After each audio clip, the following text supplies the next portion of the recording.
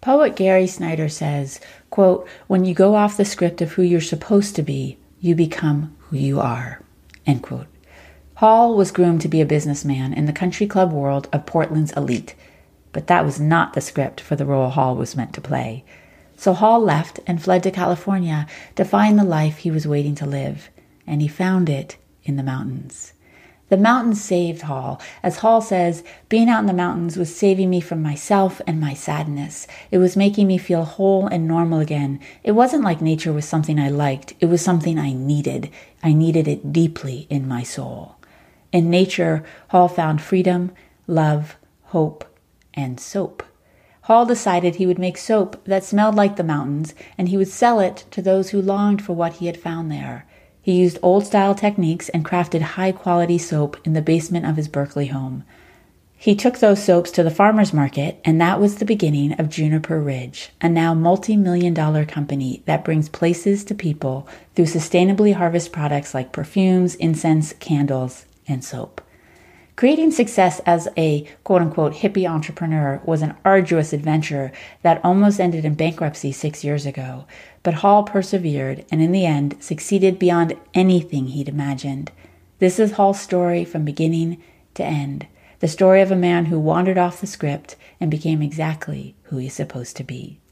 Hi, I'm Daphne Cohn, founder of the Creativity Circles Collective, and you're listening to the Creativity Habit Podcast, the practice behind the art, the story behind the artist. Today's guest is wildcrafter and entrepreneur Hall Newbegin. In this conversation, some things we talk about are finding the courage to wander off the known path in order to find your own path, finding your one thing, digging deep, and making it your everything. Starting from nothing, losing nearly all you have, and then ending with a multi-million-dollar business. Following your nose and always, always staying true to your soul. May it inspire you to make your thing and change your world.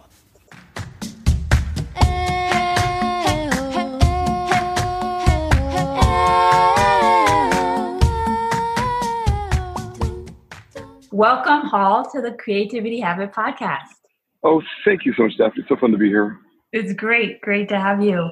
I start with creativity and how it showed up for you. And because of the work that you do now in the world, the way I want to start actually is if nature played a role in your childhood. It did. Yes, it did. Nature has been such a part of my life. I'd spend my time in the woods. Like I'd spend my time. I grew up in the suburbs of Portland, like in the the kind of woodsy suburbs of Portland. And so I find these like little ravines and stuff to like hang out in, and I just like go down there and just like stay there, and it was beautiful that way. My folks are very conservative Republicans, so they're not really into this world, but into the hippie world. Mm-hmm. However, they did manage to raise 4 raving liberal kids because they took us out into nature all the time. It was so beautiful that way. And so they took us out camping and stuff, and we go fishing at Monon Lake and like at Mount Jefferson in Oregon. That's what happened. Yeah, I ended up spending a lot of time outdoors. Well, one of the things that you had said, you mentioned that Neil Young and Lou Reed were two creative influences for you. They were like the first ones. They're so huge, right? In your ear and tell you, go out there, do the weird things. Be a freak, right. It's so true. Yeah, Neil Young and Lou Reed were both like such influential people for me. In fact, I cried so hard when Lou Reed died recently, like 2 years ago. I love Lou Reed deeply, and he used to whisper in my ear with Walk on the Wild Side, of course. Like that was the first song I knew of his, and I was 7th grade. I listened to it over and over again, and it just kind of like destroyed me. I was just like, fuck, what the fuck is happening out there? What's happening out there that this man's talking about, like all this crazy stuff? I want to know about the big world. I want to know what was happening out there. And so he whispered in my ear in that way. And then Neil Young whispered in my ear in this like freakish, like hippie way. He's like telling me to go there, be a hippie freak. Just through his very example of being himself. So hearing the music was enough to set you off. It was indeed. It was everybody knows this is Nowhere, which is his second solo record. And that record just like destroyed my brain, just like fucking like wrecked me. And just like, I couldn't get over it. It's just so beautiful. And that record, I just couldn't stop listening to it. And it was the music itself that made me want to be like him and want to wander and find out who I was. And like Gary Snyder says, when you go off the script of who you're supposed to be, you become who you are, When we wander off the path of who we're supposed to be, off the path and become, and just start wandering in the wild, we become who we really are. That's exactly what happened to me. So what was on script for your family? Like, had you stayed the way you were raised to be? Okay, I would have been a country club kid. Like I was raised in this Republican kind of wealthy upper class Portland thing, and I would have been like a country club kid. I would have run my dad's business, and I would have like become a Portland society person, and I would have like inhabited my parents' world, which I like that world fine. It was just not for me. That's all. I need to do my own thing.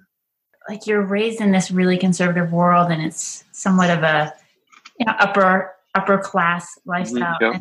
And then you're called by Lou Reed and Neil Young to yes, that's true, right? Yeah. To go wander.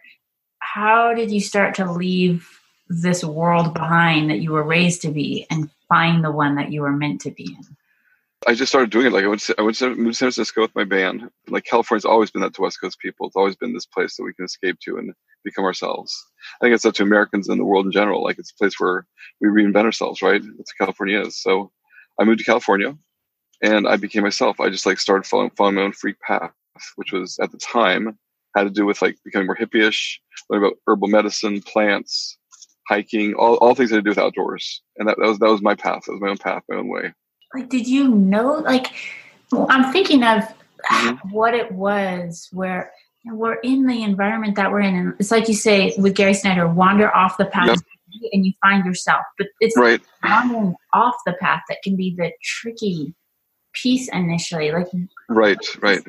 Yeah. For me, it involved just disappointing my parents. Really, like I disappointed them in who I became. Like I didn't become what they wanted me to be, which is hard for me. Of course, it's hard to disappoint your parents, but it's who I am, so it doesn't matter. Like it's who I am. It didn't matter at all. Like it's who I knew I had to become that person. It didn't matter what was going to happen with it.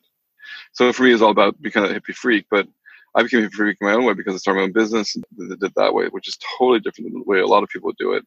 And I think I did that in part because it's my parents' world. You know, like they approved of that part of it. So the business piece met, like that was kind of the bridge between. I think it was. Yes, I think it was exactly right. Yeah. Okay. Well, we're going to get to the business in a minute. I just want to, there was this period that you talked about where you said you were super depressed in your 20s. You didn't know who you were or why you felt so sad. It's true, right? It's true. Yeah. Right. Okay. So what was going on then and like how? Well, I felt so sad because my family, like I had family stuff going on, of course. Like I was super depressed and stuck all the time in these relationships that wouldn't work out. And when I knew you at Green Gulch Farm, I was just kind of climbing out of that realm. It was all about, God, it's so sad, Daphne. It's so sad. I didn't know why, I didn't know what it was. It just was. And it's old family and like therapy stuff. And when I started going to therapy, I started unearthing all this stuff. I was like, oh my God, all this stuff is just sitting there for me. It's just sitting down there, like waiting for me to unearth. But that was it. It's amazing because when we knew each other, like when we met, honestly, I had so much fun with you. Like I laughed the most. That's so nice, Daphne. It's so nice. Wow. Yeah. But it's true. And I think that's so fascinating that was the time when you were coming out of being so sad. I was really finding my hippie groove. And then like going to Green Gulch Farm was a big deal for me because it was living on an organic farm in the middle of Northern California on a hippie Buddhist farm. And that was like a big like coming out party for me. It was big like standing up saying, I'm a hippie freak. That's who I am. It's who I am. Okay. So you're kind of in this coming out. When you look back at that time of being really sad, now can you take it apart and go, oh, this is why I was sad? Oh, absolutely. I can. Of course I can. Yeah, right. I said about my parents, and my mom is she's a little bit crazy and angry. Like she's a little bit messed up, and she used to throw plates in my head and stuff. So when I was a little kid, I had to deal with all this trauma, and I didn't know what it was or why it was making me so sad, but it was making me sad. And it came out later on, of course, as it always does. And then how did you start to heal it? Yeah. Well, I got together with my ex-wife, Laura, and we were a thing, and we went to therapy together. And so I started going to therapy because she made me go to therapy. Like one day I got mad at her and threw a telephone against the wall. And she's like, people don't do that. You can't do that. I was like, holy shit, I can't do that. I thought it was normal. I thought it was so normal to do something like that. I didn't understand it wasn't normal at all. And so I went to therapy and I started learning about myself. And that was the beginning of my whole like learning about myself. Yeah. Was that something that was modeled, like anger and things like that was a part of your childhood? Yes, it was. Yeah, right. Heavily. Right. So that was a part of the healing, was actually seeing, oh, this is what people who are emotionally more yes, right. Sure. Absolutely right. Absolutely. It's true. And what role did nature play for you in that, in terms of the healing and in Right, sure. So nature is where I go to heal myself. Like I'd just be out on the trail for hours on end, and I'd spend the day like up in San Bruno Mountain or in the Mount Tamalpais, that kind of thing. I'd be out all day long, like learning about the wild plants. And so my whole day out there, I'd feel better. I'd just feel better. At the end of the day, I'd be like super tired, and I'd wander into like say like the Pelican Inn down there in Muir Beach, that kind of thing. I'd wander in there at the end of the day and just feel good. I feel good finally. I feel like normal finally. I didn't know what it was at the time because I was unaware of my own situation. But looking back on it, of course, I see it clearly. But I was just like tamping down my emotions. I was calming myself down by cleaning myself out, by exercising all day long, and being out and interacting in the woods does something different to you. Like we're animals. We see nature with our noses. Okay. So when we're out there in the woods, we're having a different experience than being in the gym or something. It's not just exercise. It's like, it's doing something beautiful for us in terms of the plants, and the whole thing is spilling into the inside of us, and so beautiful that way. And people always say this, like when people who like go walking Mount Tams at the end of the day, like for a little hike instead of going to the gym, they feel different. Of course they do, because we're interacting with an ancient part of ourselves. We had our noses long before we had our, eyesight or cognition or anything. It interacts with the older part of our body, really. It bypasses our frontal lobe and goes straight to the older part of our body. Would you say, like, for people who don't live anywhere near nature, like say I live in the city and I need to connect to that part of myself. Right. Can you get that just walking in the city? Or I think you can. I think you totally can. Yes. I think just by using your nose, you can. Like your nose is the primary way in which we interact with nature. It's the primary, it's our eyes for nature, really. It's our eyes for our old selves. And so when you use our nose, like whether you're smelling food or the hot dog stands at Central Park, whatever the fuck it is, like if you're using your nose, you're like experiencing nature in a deep way. And you're experiencing yourself in a deep way. It's like I always tell people to use your nose because it has so much to give you. Not because it's going to save the world, not because it's good for anything, but it's good for you. It will give you pleasure, give you great pleasure. And you said once, which I think is important to point out, that it's not that you have some special nose. I mean, some cooks, chefs. No, God, no, I don't at all. No. This is normal human heritage stuff. This is just animal heritage stuff. We all have this. My nose is a normal nose. I do not have one of those freakish, like, French noses, like the perfume noses, those people that can smell things from miles away. I don't have one of those noses. I don't. I have a normal nose. And I just exercise all the time. I use it all the time in my regular life.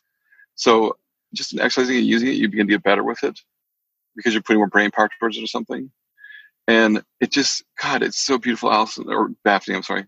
Allison, my middle name is Daphne. And when Hall and I knew you, I went by my first name, which is Allison.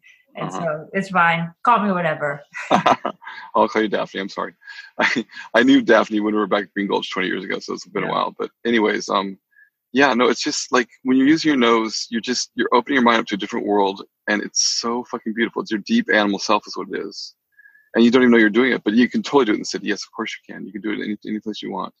It matters to us because, like, you look at our DNA, like 2% of our genome is dedicated to our noses, which is a huge investment.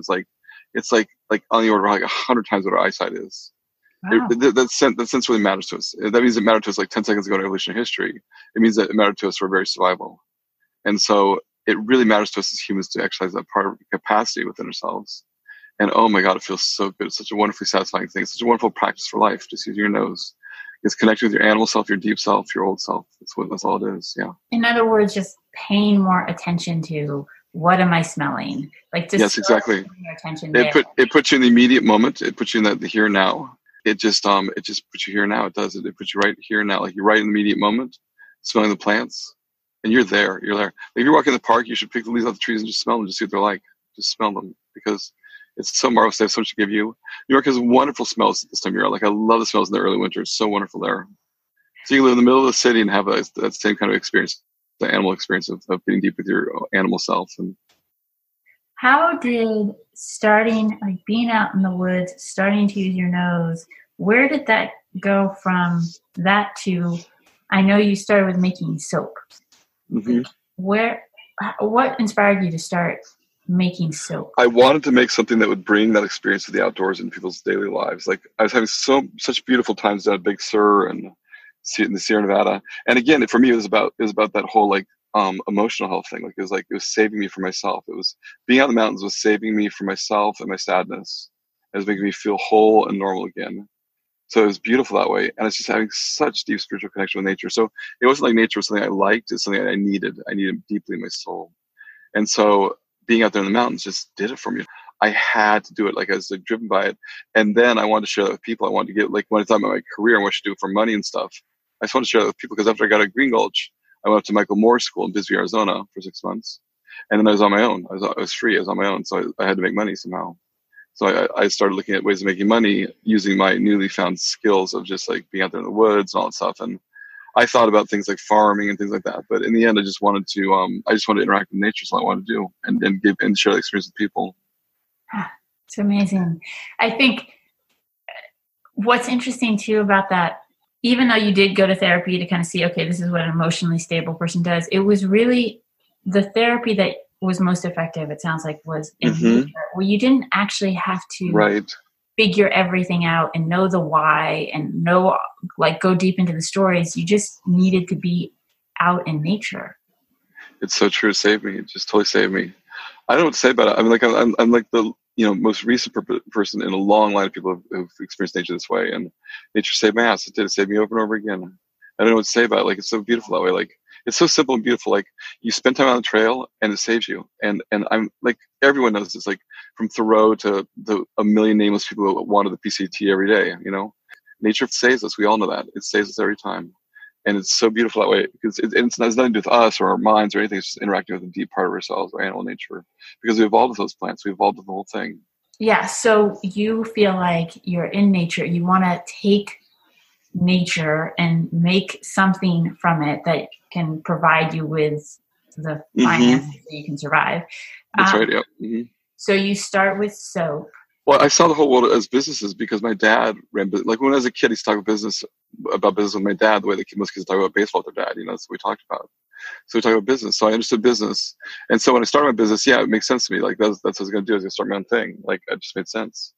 And so I started this crazy fucking business of Juniper Ridge, like with the Big Sur soap. I remember the first time I used that soap in the bathtub, I cried because I was like, oh my God, it smells just like Big Sur. And it just brought these tears to my eyes, because I was like, I made something really authentic. Like, it was just dripping with these coastal sages, and it was so beautiful and dark purple and so beautiful. And I loved it so much. I was just so in love with what I was doing. I was like, oh my God, if I were able to buy this, I'd pay anything for this experience, because it made me so happy. I sat there in that tub at the house on Stewart Street, my ex-wife's old house on Stewart Street. And I cried in that tub because I was so happy with it. I was so beautiful. I just sat there and drank a beer and smelled the air outside. The air was crisp and fall-like. And I smelled the air, and I just smelled that soap. It was just like so beautiful. So that was the first thing I ever made, was that soap. Yeah, that's the first thing I ever made. I love that story, because what you didn't talk about was, okay, so I went out there and I asked like potential customers what they wanted and how to do it. It was no, I don't care about that. No, I never cared about that ever. Right? I never did that. I never did like any kind of like fucking like business stuff like that. I didn't know how to start a business, and I paid for the price for it over and over again. I did. It was really difficult. Like, I lost tons of money and like just made all sorts of mistakes, but I didn't care. I just like make something beautiful, and I knew if I made something beautiful, eventually it'd work out, and it did finally. In the end, it took a long time to get there, but it did finally. Okay, we have a bunch of different paths to go down here, but when you started, one of the things that you said was you took like the biggest risk you could possibly take when starting your business was using centuries-old perfuming techniques to make your product. Right.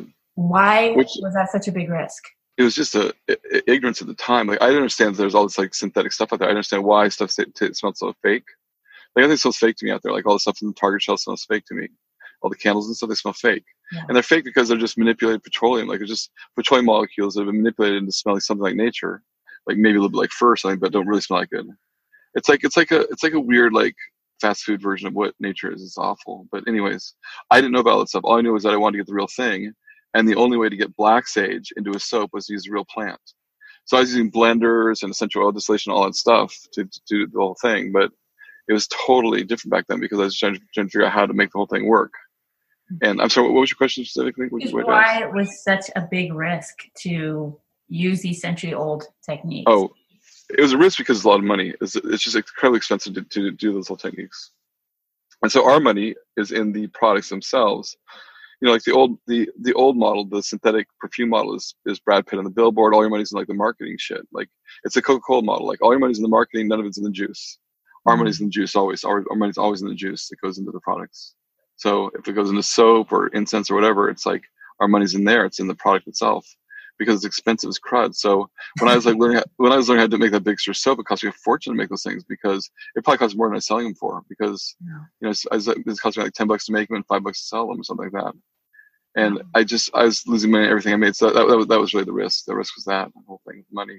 I'm so curious how you kept going when you were making soap and it's costing you almost twice as much to make it as it is to sell it. Like for most people, they'd be like, "This is insane." As much right, sure, right. Do this. I got to that point. where I was losing tons of money, and I was just like burning a hole in the ground. I was like, "Fuck, what am I doing? Why am I screwing my whole life?" Like I got this baby. I had a baby at that point. Like Jane was born, and I was like, "What am I doing with my life that I'm like so deeply in debt and so far behind on money that it's not working?" And so I stopped. I wanted to like hit the Pacific Crest Trail. I wanted to like leave for just like years at a time. I just wanted to go away. But instead, I rejiggered the business. So I started selling things at a higher price point. I started charging what they're really worth. And that changed everything for us. It really did change everything. How? Because we started making money and stuff. It became at the margins. Like we started making money at the things we're making. So it changed everything. So like people responded like it was no big deal when you raised the prices. No, they our customers hate us for it. They hate us for it. They just couldn't stand it. But so we had to do it. It didn't matter. We had to do it. We lost our old customers because they were at a certain price point and they wanted cheap stuff. We used to sell for $5 and we sold them for 12 or something. And we sold them for 30 for a while. I mean, we just raised the price significantly, like way up. We had to do it. We had to do it. It's the only way out. Were you scared to raise the prices? Of course I was scared. Yeah, but it didn't matter. We had to do it. I was always kept my eye on that beautiful thing. I wanted to make things as beautiful as I could. And I wasn't going to compromise there, so it didn't matter. I had to raise prices. What I had to do. All of our effort and love goes in there. Like we're out there in the woods, harvesting the plants, doing the whole thing from beginning to end. That's a crazy business model. There's no way that's going to work at a cheap price. You can't compete on a commodity level with that stuff. So that was like the big change for me was like figuring out how to get out there and become the company that we're going to become. What's amazing, you've been going for 14 years at this point. I know it's true. Right. And I lost a ton of money, gone deeply in debt, and I was so at my wits' end now. Daphne, I was so at my wits' end. I was just like dying. I was just like unbelievably dying. It was so hard. Like I was so in debt. I just thought I was going to like just live in debt forever. Now I see that I can get out of it. It's just fine. But it was hard at the time. It's so hard because like at the time it just seemed like I was going to be in debt forever and I was going to owe money to people forever. And I was never going to make it right. I was never going to make it work. And it all makes sense now because like I was stuck in that trough of like $1 million to $2 million in sales. Mm-hmm. And it wasn't quite there yet. It wasn't quite there yet business-wise yet. It wasn't working yet where we could get to that really critical mass where we can make some real money. And so we weren't there yet. It makes sense. The whole thing makes sense looking back on it, but it was so hard at the time. So hard. And what it came down to was really charging what it was worth. Like that was the difference.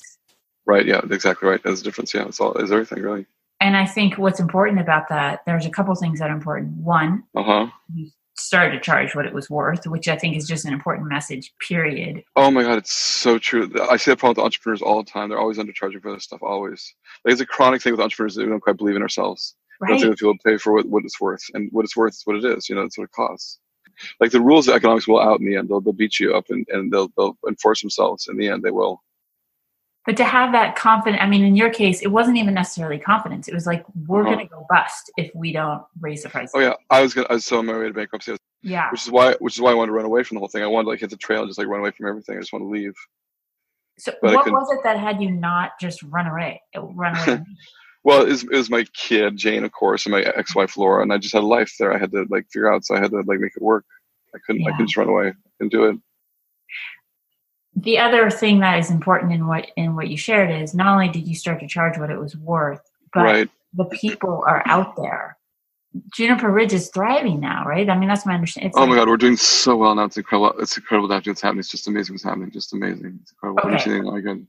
That is huge because you like rose up to what was needed, which was to charge what it was worth. And now after 14 years of it not thriving, it's been thriving for the last several years. And right. It took all the time to get there and to figure out the business model. I was working on the business model is what I was doing. Because all things conform to economics the way that physical things conform to Newtonian physics. Like it just is the way things are. There's no way around it. Like there's no way to get around it. You have to conform to the laws of finance and money, and they will win in the end. So you've got to conform to it.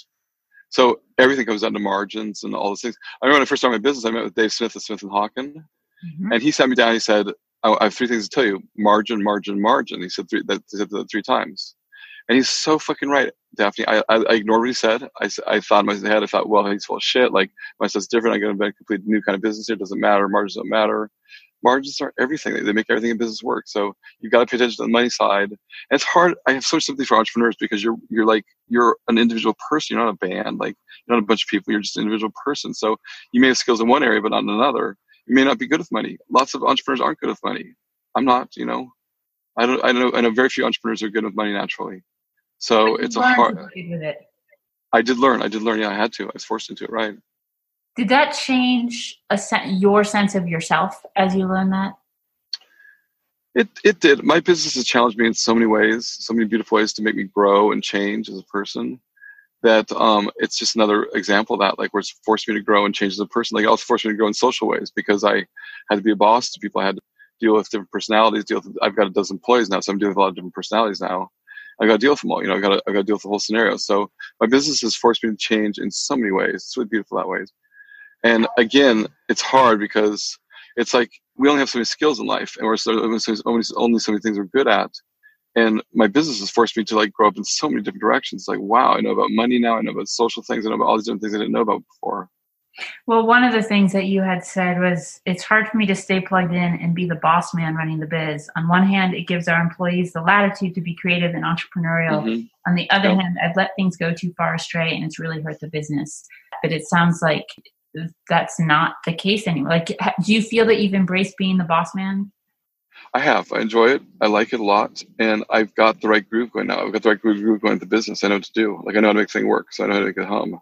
Did you have to change the way you saw yourself in order to be the person who is running multi-million, Oh yeah, of course. Yeah. Because you're like, when you start from business, you're just like a person, like, just doing your thing. You think you're, like, cool and everything's groovy and people like you and stuff. And then suddenly you're a boss. You're like, fuck, I'm a boss. I'm the man. And people don't like you all suddenly. And things change suddenly. And there's a fundamental power differential between bosses and employees. It's always there. And of course, I ran into that whole thing of, like, changing my idea of myself. Of course I did. And I had to do it to grow up and become a good boss. And now I love being a boss. I love being supported by my employees. I love giving them the love they need and support they need. And the workplace should be a beautiful place. And you can make it beautiful as a boss. Like, we're able to invent everything from scratch here, everything new, like June Bridge. And that's really fun. It's a really fun thing to be able to start from scratch. Like, I'm thinking about making this meditation thing. We're all going to meditate as a company together. Yeah. And it's something that is done in the wine industry. There's some wine companies that do it, like Dry Creek Farms does this whole practice of having meditation for half hour a day. I think that's fucking beautiful. I love it. The template's wide open. You can do whatever you want with the business. You can do whatever you want. I want to make it beautiful like that. I do. When you talk about, like, you can do whatever you want, how do you find the balance with that? Because it feels like if you can go wherever you want to go, right, you can ruin things, right? Sure, absolutely, right. I mean, I don't even know what to say about that. It's so hard. Like, you're always finding the balance by just, like, checking out money things. Like, it comes down to money. That's what it is. Like, you can't just crash and burn. But some of those things pay off. Like, we started a 4-day work week thing, and that really worked out for us because my employees, I noticed, were really dedicated and into things and on it. And I was like, if we could do this with 4 days instead of 5 days, it's great. Like, if they take 3 days off every weekend and they come back all energized and into it and they're productive as shit, then it's working out for me too. So that worked out fine. Like, I pay them as much as 5 days, but they work 4 days and they only work 8 hours a day. So they're working like 35 hours a week, maybe 32 hours a week, that kind of thing. That's great. It's so cool because what you're doing is saying, this is maybe how it's been done. Mm-hmm. But that doesn't mean it doesn't mean it's, no. It doesn't have to be that way at all. No, it doesn't. It means that generally, like, that way it works for business. It works for money to do it that way. So that you should pay attention to that part. However, you can do it any way you want. Like, I mean, that's the beautiful thing about capitalism and the American system is that you can do anything you want. You can make it any way you want, and you can try anything. And some things are going to stick, and other things aren't. And so, just give it a shot. It's so beautiful that way. I love it so much. It's another example of me letting my hippie freak self wander and find its own way. Because we can run our business the way we want and set up the template the way we want and do everything the way we want. And it's beautiful that way. We have the total freedom to do anything we want. It's really fun. Well, okay, going back to the money for 1 second, you had said money is just something that comes and goes in life. And it seems the less I pay attention to it and the more I just focus on the beautiful thing, the more gets thrown at me. I don't do more. Mm-hmm. But having fun and working with people I respect and love, that's it. That's my business plan these days. So is that it? That's your business plan? It is so true. you find that the more you focus on, well, for you, when you say the beautiful thing, what would that be? Is that the creation of the product? The beautiful thing is the product itself, the stuff in this product, like making it beautiful as can be and really connecting people to that place is what we always come back to. Like over and over again, like our business, I feel so retarded this way because it's so simple what our business is. It's so simple, that being so simple. We're just like giving people those places and bottles. It's so simple. And as long as we keep it true to the place, then it's real. It's going to sing to them. That's the whole premise of the business, is that if we make it real, it's going to sing to them. And yes, that's focusing on the beautiful. It's focusing on those places. Focusing on making the products as beautiful as they can be and sing those places as much as they can. And as we get bigger, we have more opportunity to do this because we have more money to throw at the problem and figure out how to like get the right aromatics in there, the right resins, everything in there. And we just keep getting better. How does the state of the world, like the environment, how does that factor into your work? How does the state, the environment... Mm-hmm. So in terms of climate change, in terms of everything that's going on, is that a piece of the work at Juniper Ridge? Or? It's not really changing our world. One thing that's happening a lot is that the Forest Service is thinning out forests because they're taking out the smaller trees that carry the fire to the canopy. So we go and pick up those piles. They're called slash piles. They leave their garbage on the ground, they burn it and dump it in the atmosphere, and we come pick it up and turn it into aromatics. So that part is definitely exciting. That's an exciting thing of going, but that's the only way I can think of that really affects us in that way. Like, I mean, the temperate rainforest of the north is not going to go anywhere. Even with climate change, it's not going to disappear because it's just too big. It extends from Big Sur to Alaska, and it's huge.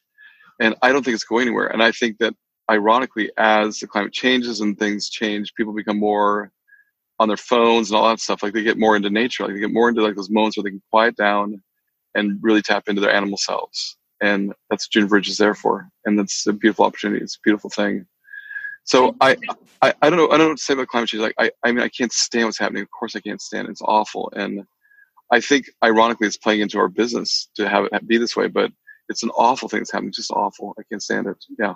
But you think like the more we are on our phones, the more we're in the world of the online and right. The more we feel compelled to then get off of them and be more in nature. Yes, right, exactly, right. And people are willing to pay for that. That's the thing. Like that's what Juniper Ridge is working now. I think is because people are willing to pay for that experience of connecting with Big Sur or Sierra Nevada or Cascades or just getting deep into place. They want to be deep in place.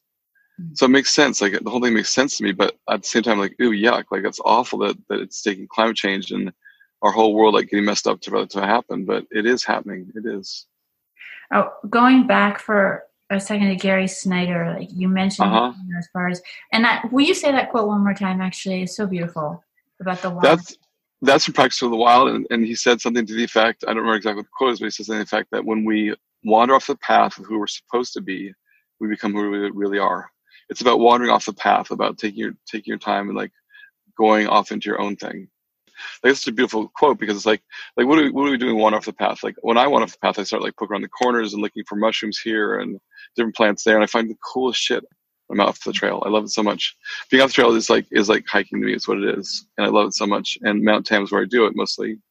I can never get enough of it, but it's all about like finding your own way, and it's metaphorical for life too because you're wandering in life, like you're finding your way in life. So it's the same thing there. Yeah, and so is it for you? Was there any piece like? We talk a lot about intuition versus what we're told and taught. Would you call any of this intuition? Is it like? Oh yes, definitely. I would call it intuition, like the creative source of it. Yes, intuition. Yeah, you're following your nose. You're following your animal senses, and the animal senses are telling you that there are mushrooms over here, matsutake's there, chanterelle's there. Your animal senses are telling you those things, and you just follow your intuition and follow your nose, and you end up in those beautiful places you can imagine because of it. Or the most awful places too, like you can be being reduced, like crawling through the manzanita for hours, and just like it's awful. But both things happen, and it's spectacular. You never forget those days ever. You never forget those days when you wander off trail. It's so beautiful that way. And my whole life has been off trail. Like my whole life has metaphorically been off trail because I've been wandering my entire life. So it's just really beautiful. Like I found the most beautiful things and the most appalling things ever wandering off trail, and I love it all. Did it develop like as a result of spending so much of your life metaphorically and literally wandering off the trail? Do you feel that it developed a deeper sense of trust in just the way things are? You have to trust. Like that's all we have. Like we have no control of this world. We have no control of what's happening. None of us do. Even the most powerful person, even like a president of the United States or whatever, has no control of the world. No one has any control of the world. So we have to trust in what is, and that it'll take care of us and love us. And that's all we have. And the earth does love us. It's the thing. It does love us. It doesn't even think about us, but it loves us. It holds us in its arms. And it's like, it's there for us. Like, I don't know, when I really relax, I'm out in the woods and I'm like wandering around, like I just feel overwhelming sense of being loved. And it's not that the world cares about me. It's just that I'm being held there. I'm being held by nature itself. Yeah. It's a good feeling. I understand that. This ties back to Gary Snyder again, because a quote that I have that you had quoted him was, find your place on the planet, dig in, take responsibility. Sure. I love that. Can you, speak to what that means find your place on the planet, dig in, take responsibility from there. It says it all. It says everything. That's his war cry for bioregionalism. He's saying, like, find your place where you belong. And he found his place in the Sierra Nevada. Of course, he lives in North San Juan, north of the Nevada City area. And it's such a beautiful area. Oh my God, he lives in a spectacular area back there. But he found his place there. He found his place. Like, that's where he belongs. He grew up in the Northwest. Like I did. He ended up in San Francisco for the Beat Generation stuff in the 50s. And then he ended up in the Sierra Nevada. That's where he ended up. And we all find our places in this world. So find your place on the planet means, like, find your place. Like, find your place where you belong. Not just any place. Like, we can't just be placeless. Like here in Los Angeles, I think of that because we're driving around our cars and, like going past these fast food joints and stuff. There's no place here. Like, there's no place, but we're surrounded by place here. Like, there's nothing but place here. Like those big mountains, like the San Gregorios and San Bernardinos and the San Gabriels and San Jacinto and stuff. Like, it's amazing what's here. Just incredible what's here. Just amazing what's here. And it's all here. There's such deep place here. So if you're going to be in LA, be deep in LA. Be deep in it. Like, find out about those mountains. Find out about the plants that grow there. Plants is a wonderful shortcut into getting into place. So smelling the dirt is a wonderful shortcut into getting into place. Just a wonderful shortcut. It's all there for us. It reminds me of being at Green Gulch and one of the teachers there saying to me, you can dabble in as many things as you want, but at some point you want to pick one thing and just go deep with that. Go deep, right? It's so true, because it's all we have time to do. Our lives are so short. We can dabble in a number of things, but our lives are so short. So yeah, find your place on the planet, dig in. Dig in means like digging in, like you dig into plants, you dig into place, like you're digging into place. Like, I'm so deeply in the West Coast. I'm so deeply belong here, and I love this place so much. And I always understand where I am from the plants and everything around me. I understand where I am. And it's so beautiful that way. And then you take responsibility from that. It just means action. Like, you take action from your place of power, which is your place that you've dug into. You take responsibility from there. You start taking action. You start protecting that place, which is what I do. Like, I'm out there, like, defending wilderness and defending places all the time. I was forged in the world of 90s wilderness conservation stuff, in the Earth First world of, like, Headwaters Forest and all that stuff. That's the world I came from. Like, the world I was forged in. So I'm always about, like, taking responsibility for the place. Like, take responsibility for the place, the thing that you love, and protect the fuck out of it. Protect it with everything you've got, because someone's got to protect it. Like, nature doesn't protect itself, right? We're the monkeys that are tending the earth now, and we're tending it like a garden, and we've got to protect the places that matter to us. We've got to protect it. Okay, one of the ways I know with Juniper Ridge that you protect it is the way that you harvest and create the product. Like, you do it sustainably. Of course you do. Yeah, right. Yeah. So what does it mean? What's the difference between, because this is something I really know very little about. If I go into the store and I see a bottle of, say, essential oil that's made by whatever, some big company, versus the essential oil that you guys make, what is the difference? The difference is that we're paying attention, of course, to the plants and taking care of them as we harvest them. Like, the whole thing about sustainable harvesting is you've got to take care of the plants, right? You've got to take care of the places you harvest from. Like, I would never go in and, like, just be awful at the place, because it's not, I can't do it. My soul, I can't do it. It's not about that. Fortunately, the plants we work with grow in large numbers in the temperate rainforest, like Douglas fir and spruce and redwood, all those things. Like, there's just enormous amounts of those trees, just endless amounts of those trees. So they're everywhere, of course. So they're easy to harvest sustainably. And we're pruning around the outside. We're not ever killing a plant. We're just pruning around the outside of it. But the difference really is, like, in terms of the quality, is like, we fucking care. I don't know what else to say about it. Like, the stuff that comes from India, like the patchouli and stuff, they're distilling in painted stills, and there's sometimes get paint in there and stuff. And I don't know, it's just that same kind of quality thing going as we have going. Like, we're really thinking about the plants and the place, and we're putting love into it. We're putting our hearts and souls in that thing. So it comes down to. So what do you do? Like, here you are, you find your place, dig in, take responsibility. And when you have those times where you're like, okay, I'm doing that, and I'm not feeling sure about the next thing, or I'm feeling scared, or like, how do you stay in that place? Like, what keeps you there when you're scared? Doubting myself. Oh God, I that happens so much, Allison. I've doubted myself so many times, just so many times. I don't know what to say about that. Like, it's mostly about like coming back to the basics of the business and like spending time in nature. Like, it's always about spending time in nature for me. Like, if I can just get out there on the trail and spend some time in nature, I'll be okay, because I'll understand what I need to do. It'll all kind of digest down through me. If I just go on the PCT or go in the Mojave Desert for a week or something, and just get deep into place, then it'll all come back to me. It'll all come rushing back to me what I need to do here. Like, it's so simple what I need to do.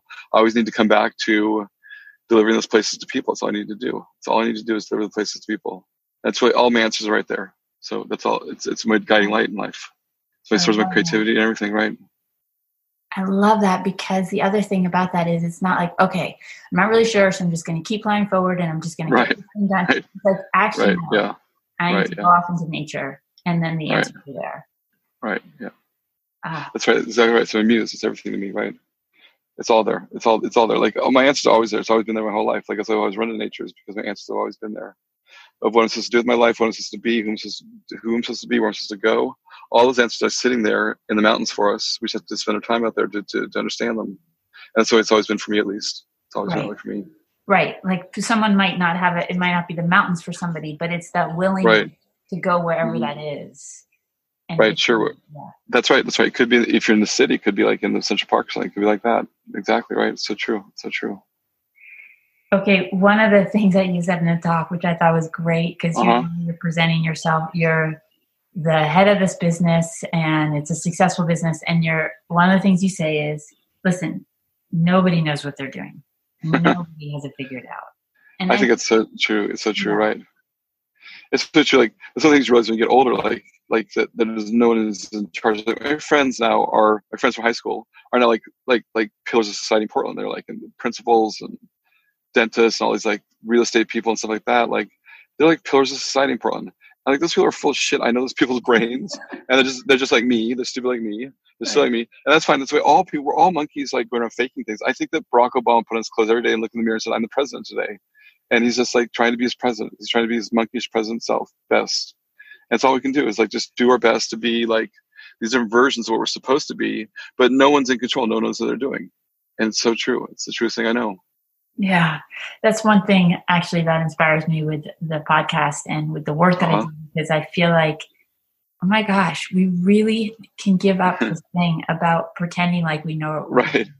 Right. Sure. Right. We don't. No one fucking knows. Yeah. No one knows. Definitely no one knows. It's so true. I caught my first glimpses of that at Green Gulch, actually. I caught my first glimpses of that whole thing at Green Gulch. I always thought when I was a kid that there were these older folks who were in control. They knew what they were doing. They understood things. And then I realized at Green Gulch, I was like, oh my God, wait, no one knows what they're doing. No one's in control of things. And it sounds scary, but it's also liberating. It's incredibly liberating, because it means you can do anything. With these short lives, you can do whatever you want. You know, you can let your light shine whatever direction you want. It's a beautiful thing, really, in the end. Right. And that's important too, because you can tell yourself, oh, so the people who made the rules, they didn't know what they were doing. Right. Totally. Yes. Why don't we question some of the rules? And and that's what you said. Like, you said that you've been rewarded for being like, as you say, fuck tradition. Who cares what you're supposed to do? Just try it. Right. Sure. Right. Yeah. Right. That's right. Exactly. Right. Same thing. Comes the same thing. It did work out for me. I got lucky, but yes, it did work out for me. Yes. Right. I don't think it's luck. Like, you worked really, really hard, and you have. I did. Seriously. I so did that. I so did, Daphne. I so did. It's so true. Yeah. Yeah. And you've been totally dedicated to, as you say, bring the places to the people. Like, it's clear, and it's what you're passionate about, and it's what you're dedicated to. That's all I care about. Right. It's true. It's love. Right. Yeah. Yep. We're motivated by money or love in life. I've always been motivated by love. Always, every time. Love's always my motivation every time. Yeah. So, okay. Say a few words about that then. Like, how would love as a motivator direct a decision for you? Oh, it just means like sinking deep into myself, like getting in touch with that passion is everything to me, because it directs my life, it directs everything I am. So it's like you're asking about how I find my direction when I'm down and out, and it's finding that passion. It's like tapping that passion is everything, and that passion comes from nature. It comes from being outdoors. So it's all one piece. I had a question actually towards maybe where you're headed. I don't know. But you said in an interview with this one I've written down was from Vanity Fair. So my dreams are not about getting bigger and bigger. I dream about getting smaller and more specific. Right. Does that still hold true? It's so true. It's what I love. I love getting smaller. I love getting more specific. I love getting more beautiful and specific with nature. For me, getting smaller means about the products. It means it's always about the products for me. It's always about the things that we're making. So for me, that means making things that are more specific to place. You know, like getting into that place that day, that trail, like Mount Tam in the wintertime, not just Mount Tam in general or the Redwood Country in general, but Mount Tam in the wintertime on that day, that place, that trail. Oh my God, that's beautiful. Like if we can bring out the Dipsea Trail or the Matt Davis Trail in the wintertime on Mount Tam, like one day, that's so beautiful, like just so specific and beautiful. Yeah, so for me, it's always that's always my fancy. It's always what I'm moving towards. It's the ideal I'm moving towards is making it more beautiful, more specific, more that place, that day, the trail. And you keep doing that, like as your business grows, how do you get smaller? Okay, well, there's two different sides to it. There's the product side, which is like the Redwood Mist and the Cascade Forest and all those products. And then there's the side of like Field Lab stuff, which is my dream side, which is my dream. Field Lab is just like that place, that day, that trail. It's very specific, and we make stuff out of the back of the van. We travel around in our van. We make stuff out of the back of the van. So it's like very specific. So that's how I keep it there. That's how I keep that dream alive. Like at this point, when you think big and you have your dreams, what are your dreams going forward? My dreams going forward are to make it more beautiful, like to just get more beautiful and into the places and just like let those places sing, release them into the products, like so that the perfumes are just singing those places. Because to me, there's nothing more beautiful than that. Like when we actually get it right and we like get the mosses and the fungus and the dirt and the conifers and everything in there. Oh my God, it's just so beautiful. It's so overwhelmingly beautiful. I love it so much. That's my dream, is to get more into that stuff, like to get better at making those specific experiences of nature and going deeper with it, just like going deeper and deeper, because that's where the beauty is for me. Okay. So we're gonna wrap up. So I'll ask you a final question in a minute, but first two things. One, to learn, for folks listening, to learn about, like, to see all these beautiful products that you're hearing about for so long, you can go to juniperridge.com, and that's going to be in the show notes too. And you can also go to Instagram. It's @JuniperRidge. And it's a beautiful feed. So it's like that. Thank you, Allison. Thank you. Thank you. Well. Yeah. And then I have a gratitude. And my gratitude for you is really easy, which is I am so grateful that you, there's two, like one, that you followed your heart into the mountains.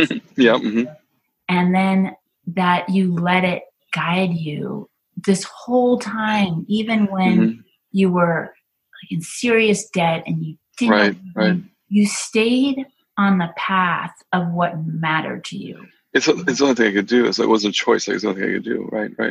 I know. And that's what I'm grateful for. I mean, that's what's amazing, because we don't all feel that way. Like there's plenty of people in the world where they get off the path of what matters to them. So your dedication, even if it does come from the place of your commitment and to the quality and to really bringing nature into the living room, the bedroom, on your wrist, like all these things, it's amazing. And it's amazing, your commitment to quality.